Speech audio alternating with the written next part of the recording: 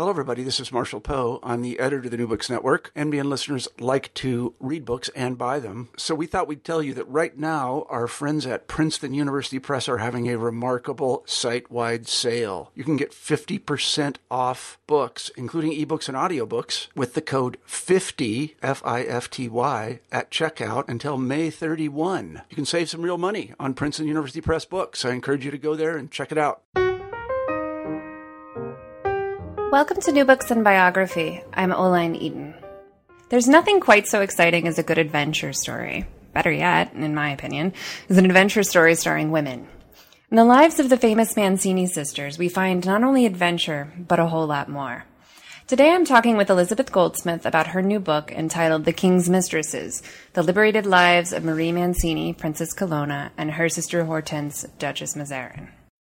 Hi, Elizabeth. Thank you so much for joining us on New Books and Biography. I wonder if you could just start us off by telling us a little bit about yourself. Sure. First of all, thank you very much for inviting me. I'm very happy to be here and to be talking with you. I guess I should start to say that in saying that I was born in Ithaca, New York, upstate New York. Grew up there and also spent many years of my childhood and adolescence, or several years, living in Europe with my family, in Italy and Switzerland.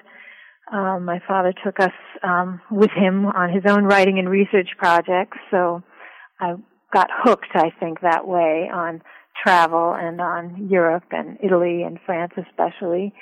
And I later went on in my education to get a PhD in French literature, and I've been teaching now for about 30 years over 30 years at Boston University. I live in Boston with my husband and daughter, who's now grown, actually, and she's, I guess, more adventurous than any of us. She's living right now in West Africa, a little village in Togo, as a Peace Corps volunteer. So that's my brief biography. My working biography has been focused on teaching French literature to undergraduates, accompanying students on their own travels. I've done a lot of work in study abroad and taken students to different parts of Europe on our programs there. And also writing books on topics related to 17th and 18th century French literature, the Age of Versailles, Louis XIV. I've written books on the history and art of letter writing, on memoirs. I've focused a lot on women's writing and women's autobiography, the moments in history when women first started really becoming authors and producing books themselves in the early modern period in Europe. So what drew you to the story that we find in The King's Mistresses? What drew me to it? Mm-hmm. Well, I first got interested in it, I think, when I was working on the way that Louis XIV, the King of France, was how artists and writers of the period around 1660 were contributing to this building of his myth, the legend of Louis XIV as being this great king who, was superhuman. And an important moment in that, the romance that he had with Mary Mancini, which was his youthful, and that romance had to be broken up when it was time for him to marry the Princess of Spain, make a royal marriage. And so I got interested in the story of Marie Mancini and how people thought of her in conjunction with this early romance of the king, which led me to read her own memoir, and I came to realize that there was so much more to her life than this one moment, a youthful moment, that people knew the most about. Also, this is a dual biography. You talk about Marie as well as her sister. What led you to settle on writing a book of both of them rather than just focusing on one or the other?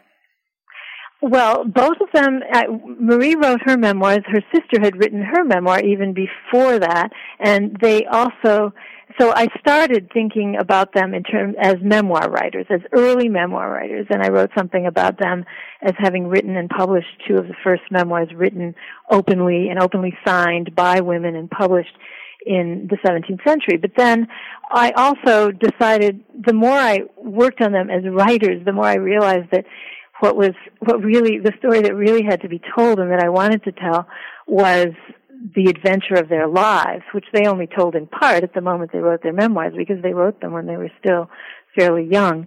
And so I thought, and their lives are very much intertwined, because they both were women who ran away from their husbands and ran away together for a few years. They were on the road together, and they became known as these really adventurous and daring sisters. The fact that they were sisters was important for everyone who observed them. And they were part of a family that was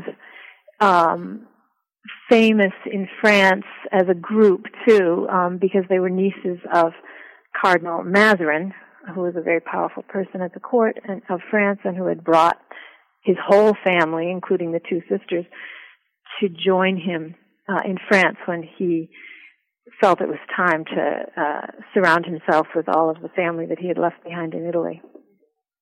Can you talk about... Sorry, yeah, so they came, they sort of were a package. They started to be a package in my own mind. And the two sisters, the way they interacted with each other and the way they helped each other and encouraged each other and even goaded each other on, especially in the beginning when they both made the very risky step of deciding to run away from their wealthy and privileged lives and set out on their own. I thought that it was interesting to treat them together. Right. By way of an introduction to them, can you talk a little bit more about their childhood and how they came from Italy to the French court? Yes. So their uncle was Jules Mazarin, who had gone himself to France on the invitation of Cardinal Richelieu, who was minister to Louis XIII, and he, seeing this promising cardinal in Italy, brought him to work with him and assist him at the court of Louis XIII. Mazarin rose. His power rose very quickly, too, and he became the principal minister to Louis XIII after Richelieu, and then to Anne of Austria, who was Louis XIII's widow and later was regent, Queen of France, during the youth of Louis XIV. So Mazarin was really the most powerful political figure, along with Queen Anne, for a number of years, and he until Louis XIV was old enough to start ruling as king independently. So Mazarin decided to, once he felt that his own position in France was established, well enough established, he decided that he wanted to leave a legacy in France in the form of a family and place his own nieces and nephews in good marriages, and he brought his two sisters and their many children to Paris. So the two sisters, the Marie and Hortense, were two of 8 siblings who eventually had made their way to Paris at the invitation of their uncle, and they arrived in Paris. The two of them arrived in Paris with their mother when Marie was 14 and Hortense was 7, and they essentially grew up in Paris, in France, but they were Italian, born in Italy, and they grew up at the court and were very close to the young king, Louis XIV, and eventually Marie had an affair with him, a romance, which was this defining moment in his life and in hers. So how and why were they driven apart? Well, it was a teenage romance, I guess you could say, which wasn't discouraged at first by either Marie's uncle or Louis's mother. In fact, it was kind of encouraged, and everyone thought that Marie had a nice cultivating influence on the king, introduced him to Italian literature and music, and everyone thought this was good. He was 18, and it was just the right moment for him to start becoming a little bit more gallant and cultivated. So this was how the whole romance was approached until the two of them started making it clear that they thought they wanted to marry. And that was just not possible. Even though Mazarin was extremely ambitious, he knew that politically it would not be possible for him to arrange a marriage of one of his nieces to the king. The kings have to marry queens, preferably foreign queens, because their royal marriages help with treaties, and the idea was to marry Louis XIV to the Spanish princess. So the relationship between Marie and Louis was put to an end rather brutally when the two and Louis had made it clear that they wanted to be married. Marie was shipped off to a fortress on the coast, the Atlantic coast, and essentially imprisoned there for a few months while the marriage for Louis and the Spanish princess was orchestrated. And once he was married and brought back to Paris, she was brought back to Paris as well, and Mazarin arranged for her to be married to an Italian prince, which would essentially get her out of the city as well. So she married the Italian prince, and they went to Rome, and things went fairly well for a while, right? Yeah, they did. I mean, it was that marriage, Marie's marriage with this Prince Lorenzo Onofrio Colonna, who was he was one of probably from the wealthiest and most prestigious family of Roman nobility. So it was a good marriage, and a good marriage politically, and the two of them actually seemed to get along pretty well in the beginning. Lorenzo was a great patron of the arts. He wanted his family to be kind of at the center of theater and music and art in Rome, and Marie helped with that. And they built a fabulous art collection together, and she sponsored theater and opera in their palazzo, and also they both participated in a lot of spectacles in the city. And he sort of showed her off, and for the first few years of their marriage, it was kind of a nice collaboration between two people who enjoyed celebrity and didn't even mind sort of shocking the more conservative society of Rome compared to Paris that Marie had joined. So the first part of the marriage, yes, was okay. Marie's sister, on the other hand, who was also Hortense, whose marriage was orchestrated by Mazarin at around the same time that Marie's was. She was married off to a religious fanatic. It wasn't a good marriage from the beginning, and she was ready to leave within probably months of their marriage, and she ended up toughing it out for about 4 years before she started trying to make legal arrangements to be allowed to separate from her husband. Right. And what were those 4 years like? Because he was taking her into the country against her wishes, and correct? Yes, yeah. he was Armand Charles de la Meilleraye. She and he both inherited Mazarin's fortune, and they seemed to be kind of set up pretty well in Paris. But to the outside world, a lot of people thought this might be a marriage that would work. However, he was crazy, and he was completely intolerant of any kind of social life that his wife might want. He hated the arts. He hated everything she loved. She built a theater in their residence, the Mazarin residence. He had it destroyed. He was very jealous. He didn't want her to have any contact with anyone else. And then he would take her with him, drag her along with him whenever he would travel to the provinces, to any of his provincial estates. She never wanted to go with him, and he'd just sort of bring her back to Paris when it was time for her to have a baby. She had 4 pregnancies in, I think, 4 years, and just hated every minute that she had to spend with him. So he was a very possessive and dangerously jealous person who basically would have loved to keep her locked up like Rapunzel in a fairy tale castle if he could.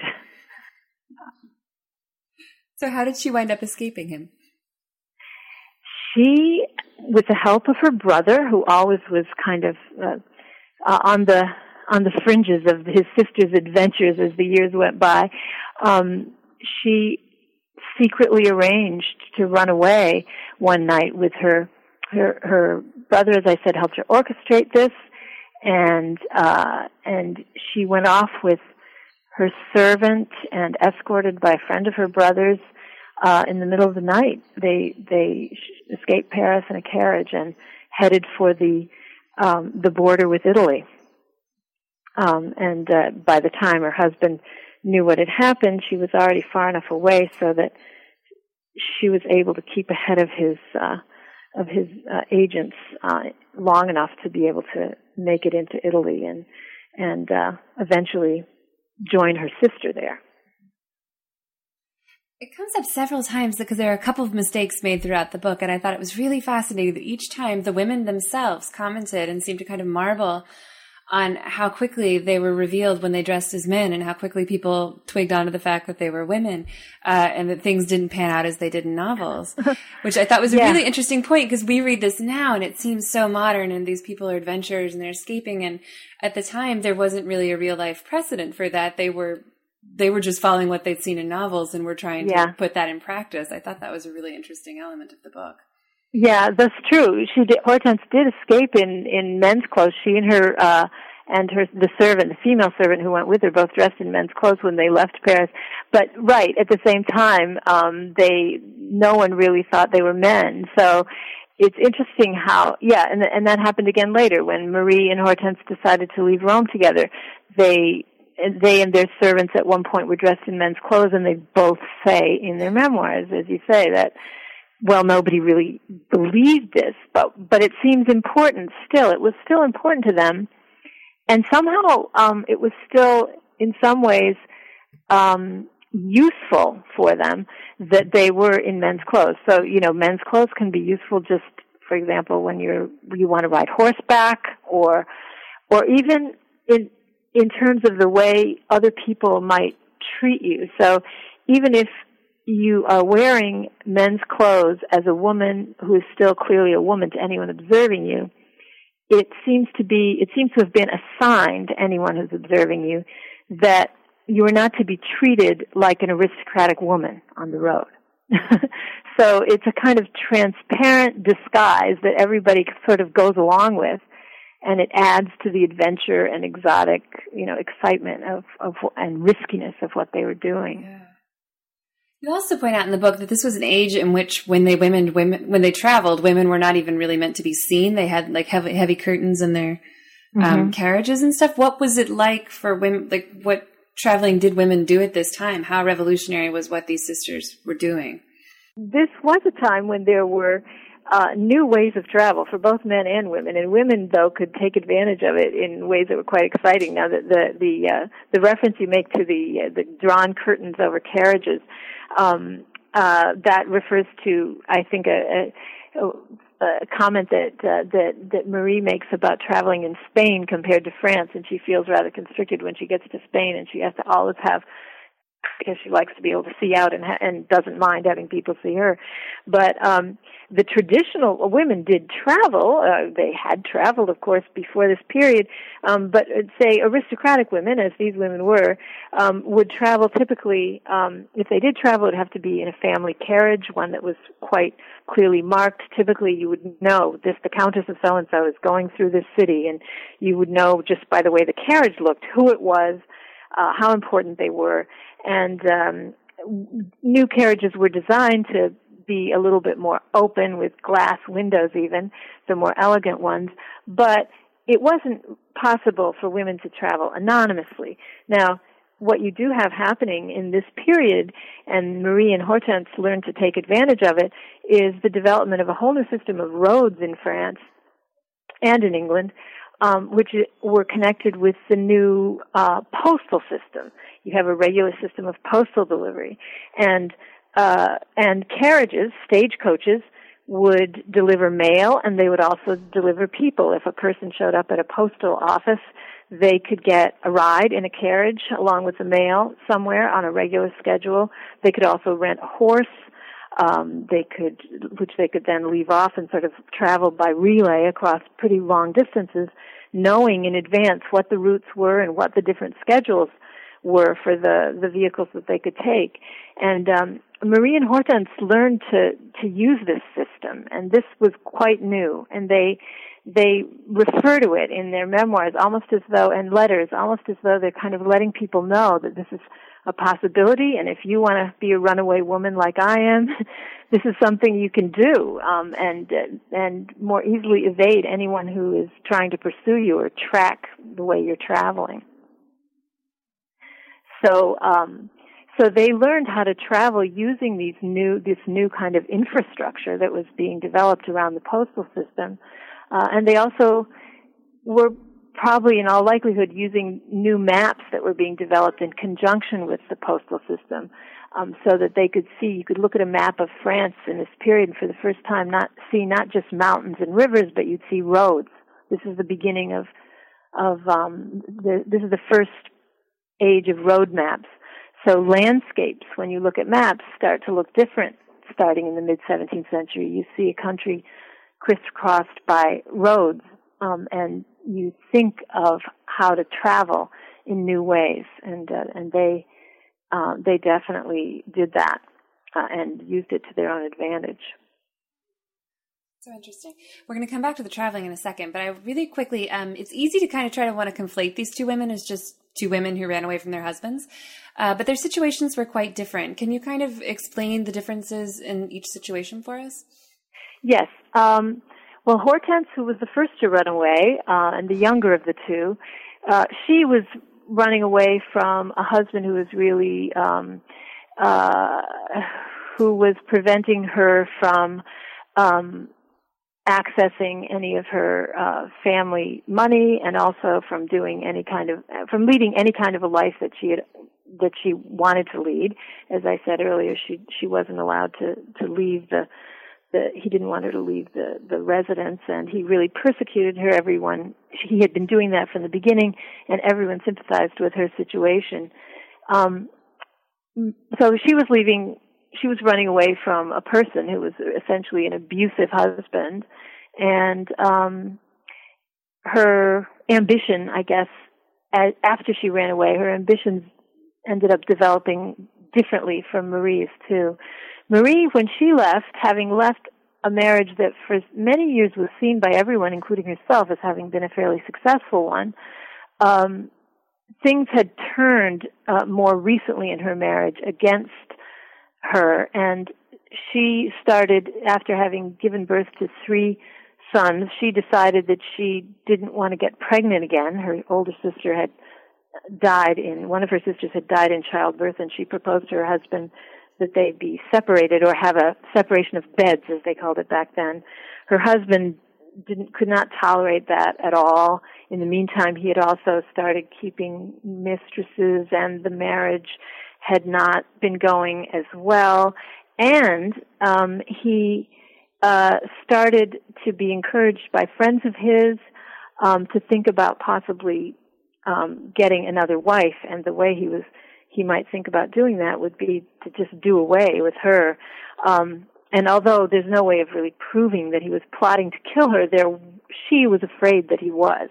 And other people talked about how he had been advised to do away with her. So she became very frightened, and she was sick for many months before she finally did run away. And she decided that she had to leave Rome. And she left Rome with her sister at that point. So the circumstances were somewhat different. Right. want to transition over and talk about their memoirs a little bit, because Hortense published a memoir at a time when, as you say, quote, to commit one's private life to print was by definition a major transgression for a woman. So why did she decide to write the memoir and also to sign it? And how did it help or hinder her case in her separation from her husband? Yeah, she was, at the time that she wrote her memoir, she was living at the court of the Duke of Savoy, who was protecting her and was probably in love with her, as she ended up having many of her protectors were along the way. And she was also a friend of a writer who was living at the court. And she was involved in a series of ongoing legal disputes with her husband over her dowry, over their considerable wealth, over her right to live apart from him and have some access to that wealth.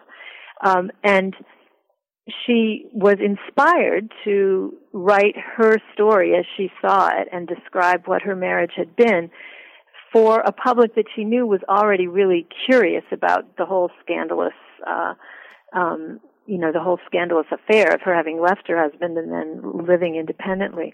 So she writes this memoir sort of apologetically at first, the way a lot of women tended to write their memoirs at this time. They would start out kind of apologizing for having even going public with their lives at all. But as she gets into it, she clearly, takes this kind of almost, she argues for her case. And you get a sense that the way she's writing it, she knows or expects or hopes that this will be used in some way in her favor as a document that could help her in her legal battle with her husband. So, and it did get used that way later, much later, when her husband decided finally to try to force her to come back from England, and they had a long, essentially divorce case that was publicized, and her memoir was used as evidence on her side. So that was, it was a memoir that she published and put her own name to, partly in self-defense and also just kind of asserting her own right to get involved in this celebrity that had come to her because of her own decisions and wanting to try to affect and influence public opinion and the legal opinion that was being formed around her case. Now, Marie later she wrote her memoirs a couple of years later. She, at the time, was living in Madrid, and inspired by the popularity of Hortense's memoir, because it was published and circulated and a lot of people read it, somebody else wrote a memoir and claiming to be Marie and published it, and it was quite sensational, and it came into Marie's hands in Madrid, and she was furious that someone else had written a memoir and signed it as though it were her, and so then she decided she would write her own memoir, which she gave a title to that was very clear. She called it "The Truth in Its Own Light," and she said, in the first page, I read this memoir that someone else said was by me, and it isn't, and now this is the true one, and I'm outraged. But again, in the beginning, she's emphasizing that she was thrust into this position, and she decided that she would, like her sister had, take a stand and try to control the public image of herself that was getting circulated, beyond her own control. This is astonishingly modern behavior for a woman of the time, right? To try to control or manipulate your public image. Well, yeah. I mean, you could say, in a way, you can definitely talk about spin, and it's also really they're writing these memoirs right at the time when news gazettes are, where you might say the invention of the newspaper is happening right in this period, because you get the first printed news gazettes, international news gazettes, that are circulating not only news about wars and political situations, but also just news about famous people and what they're doing and where they're going and who's leaving what marriage and what's happening. and you see there are these news gazettes that publish information about the two Mancini sisters once they're running away. And so they're in the news, and they know that people are writing letters like crazy about them, and they're writing their own letters. So publishing a memoir is definitely automatically becomes a part of all that, and they're trying to spin it so that it can work in their own favor. The sisters actually spent quite a lot of time apart. Beyond a point after they ran away together, they kind of separated. How did they continue to influence one another, though they weren't together? Well, I wish we could say, I wish I knew that, had a full answer to that. I mean, we do know that they did stay in touch, and although we don't have a lot of the letters of Hortense, we have lots of letters that were written by Marie and also by different people who wrote about them. So we know that they were aware of each other's, they knew what each other was doing, and they wrote to each other. They stayed in touch with each other through other people. And although they didn't visit each other, as far as anyone knows, after a certain point fairly early on in their travels, they did stay together for a couple of years in their travels, but after that, they went very different directions. Marie went to Spain, and Hortense ended up in England. But they were in touch with each other, and they sent messages to each other, and their family was all involved in these letter conversations about what they were doing and how they could be supported, or how they could be persuaded to come back to their husbands, or how their husbands could be persuaded to let them go. That just kept on going, for their whole lives. This is a bit of a random side note, but one of my favorite details of the book was how whenever the sisters, particularly Hortense, when they embarked on a journey, particularly one that they did not want to undertake, they would just drag it out forever. And the extraordinarily length of the journey would become a source of gossip, and the journey itself was seen as an act of defiance because of this. Can you talk about this? Because this happened a couple of times, right? Yeah, that's true. Yeah. I think you're right about it being particularly Hortense, but also Marie, because she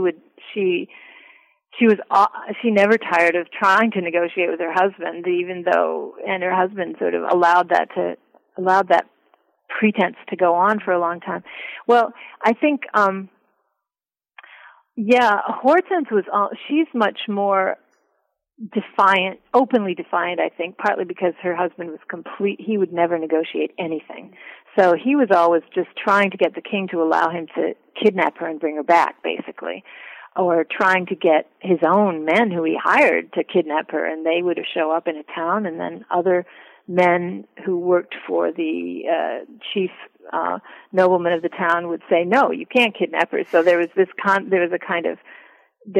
many instances where she barely escaped the clutches of his agent, and so I think that she even may have enjoyed kind of going as far as she could to taunt him, because she just got some enjoyment out of seeing him be frustrated in his efforts to get her back. And she saw how far she could go, and she played power games. She would get people to help her, powerful people who she knew he would not be able to, he was not powerful enough himself to be able to go against the positions that they would take to protect her.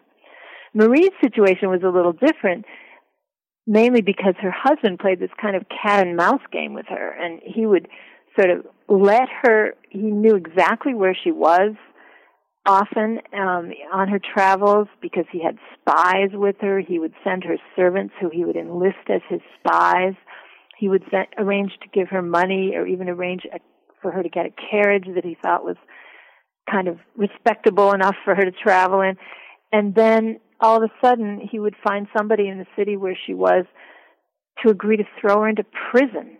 So he toyed with her for a long time and promised to send her sons, and then took away that promise.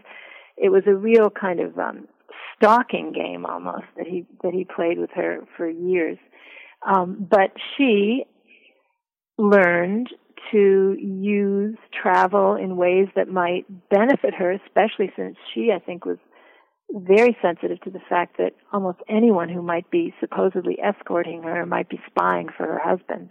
So she learned to maybe be unpredictable in her travels, go somewhere where it didn't really make any sense for her to go, because that would be something that her husband couldn't foresee. So people have often said about her that she was people have even suggested maybe she was kind of manic, or she was this unpredictability or her inconsistency in her behavior with respect to her husband over years. There's some kind of temperamental defect in her personality. And I see it more as a strategy. She learned how unpredictability could be useful to her and protect her from people who were constantly spying on her. Such a fascinating collection of personalities. Yeah, they're all very powerful personalities, strong personalities. So as you see it, what is the legacy of Marie and Hortense? Well, that's interesting. I think their legacy immediately in their own time was they attracted condemnation and they attracted admiration. One of their legacies was to show women how they could maneuver and how they could get around and have adventurous lives independently of their husbands. Even people who just kind of gossiped about them, through their fascination, they learned how it might be possible to risk a life away from everything that you were told you absolutely couldn't escape if you were from this kind of family and where certain expectations were made of you, and there was normally no notion that you could escape it. So they became examples immediately of women who had been able to escape. It's interesting how later that legacy, I think there was more enthusiasm for them in some ways in their own time than there was a little later, and then in sort of the Romantic era, in the age where domesticity became really glorified, say from the end of the 18th century up until our era. Often people condemn them for reasons that no one ever condemned them in their own lifetime. For example, people say, we all say, how could they leave their children? They left these young children. In their own day, no one ever condemned them for that. It was not, the idea that an aristocratic woman especially would have some real obligation to bring up their own children wasn't a factor. So they produced the children for the family, and then the children were brought up by other people, and their own children never seemed to bear them any grudge for having left them. Marie ended up having a good relationship with her sons, long correspondences with them throughout her life. So, their story gets told in different ways. And now, when I first started working on them, and I would talk, especially in France, with people who knew Marie's story or knew Hortense's story too, they would know more about the fact that she had to give up her romance with Louis XIV and then she went off. People would say, "Oh yes, that poor woman," and and so people tend to see them as victims because they were persecuted and pursued. But I see them, and I hope that this book shows them in this light. I see them as incredible adventuresses and determined to lead these exciting lives for which they left a lot just in order to be independent and not regretting their choices really in any way, even though Hortense especially might pay lip service to the idea that she had given up her reputation, but I think she actually embraced this risky and libertine life that she chose. So the legacy changes, it just depends on when people are reading the story and what their own preconceptions are. Well, thank you so much for talking with us today about The King's Mistresses. I know it's a horrible question to ask an author when the book has only just come out, but do you have any idea what you'll be writing about next? Well, as you can tell probably by my responses, it's hard for me to get away from these people. So I'm still sort of in their thrall, I think, and one of the challenges of writing the book actually was figuring out which tangents to follow and which ones not, just to keep the story all intact and not go off in too many different directions, because these two are I think the most interesting of the sisters. But there are other sisters in this family and other relatives of theirs in this extended family that would make really good stories. So one possibility would be to write the story of maybe their older sister Olympe, or one of the other sisters, Marianne, who both led really interesting lives and also scandalous lives. I've thought of that. And also, I love working in archives. I love discovering letters and finding out more about the lives of these people. So I know there are a lot of other untold stories about other women of their time that are still there, and I've kind of started to go down some of those paths too. Either that or something completely different. But that I would have to think about more. Yeah. Great. Well, thank you so much for being here. Well, thank you. I enjoyed talking with you. I've been talking today with Elizabeth Goldsmith about her book, The King's Mistresses, The Liberated Lives of Marie Mancini, Princess Colonna, and her sister Hortense, Duchess Mazarin, which is now out in paperback. I'm Oline Eaton. This is New Books in Biography. Thanks for listening.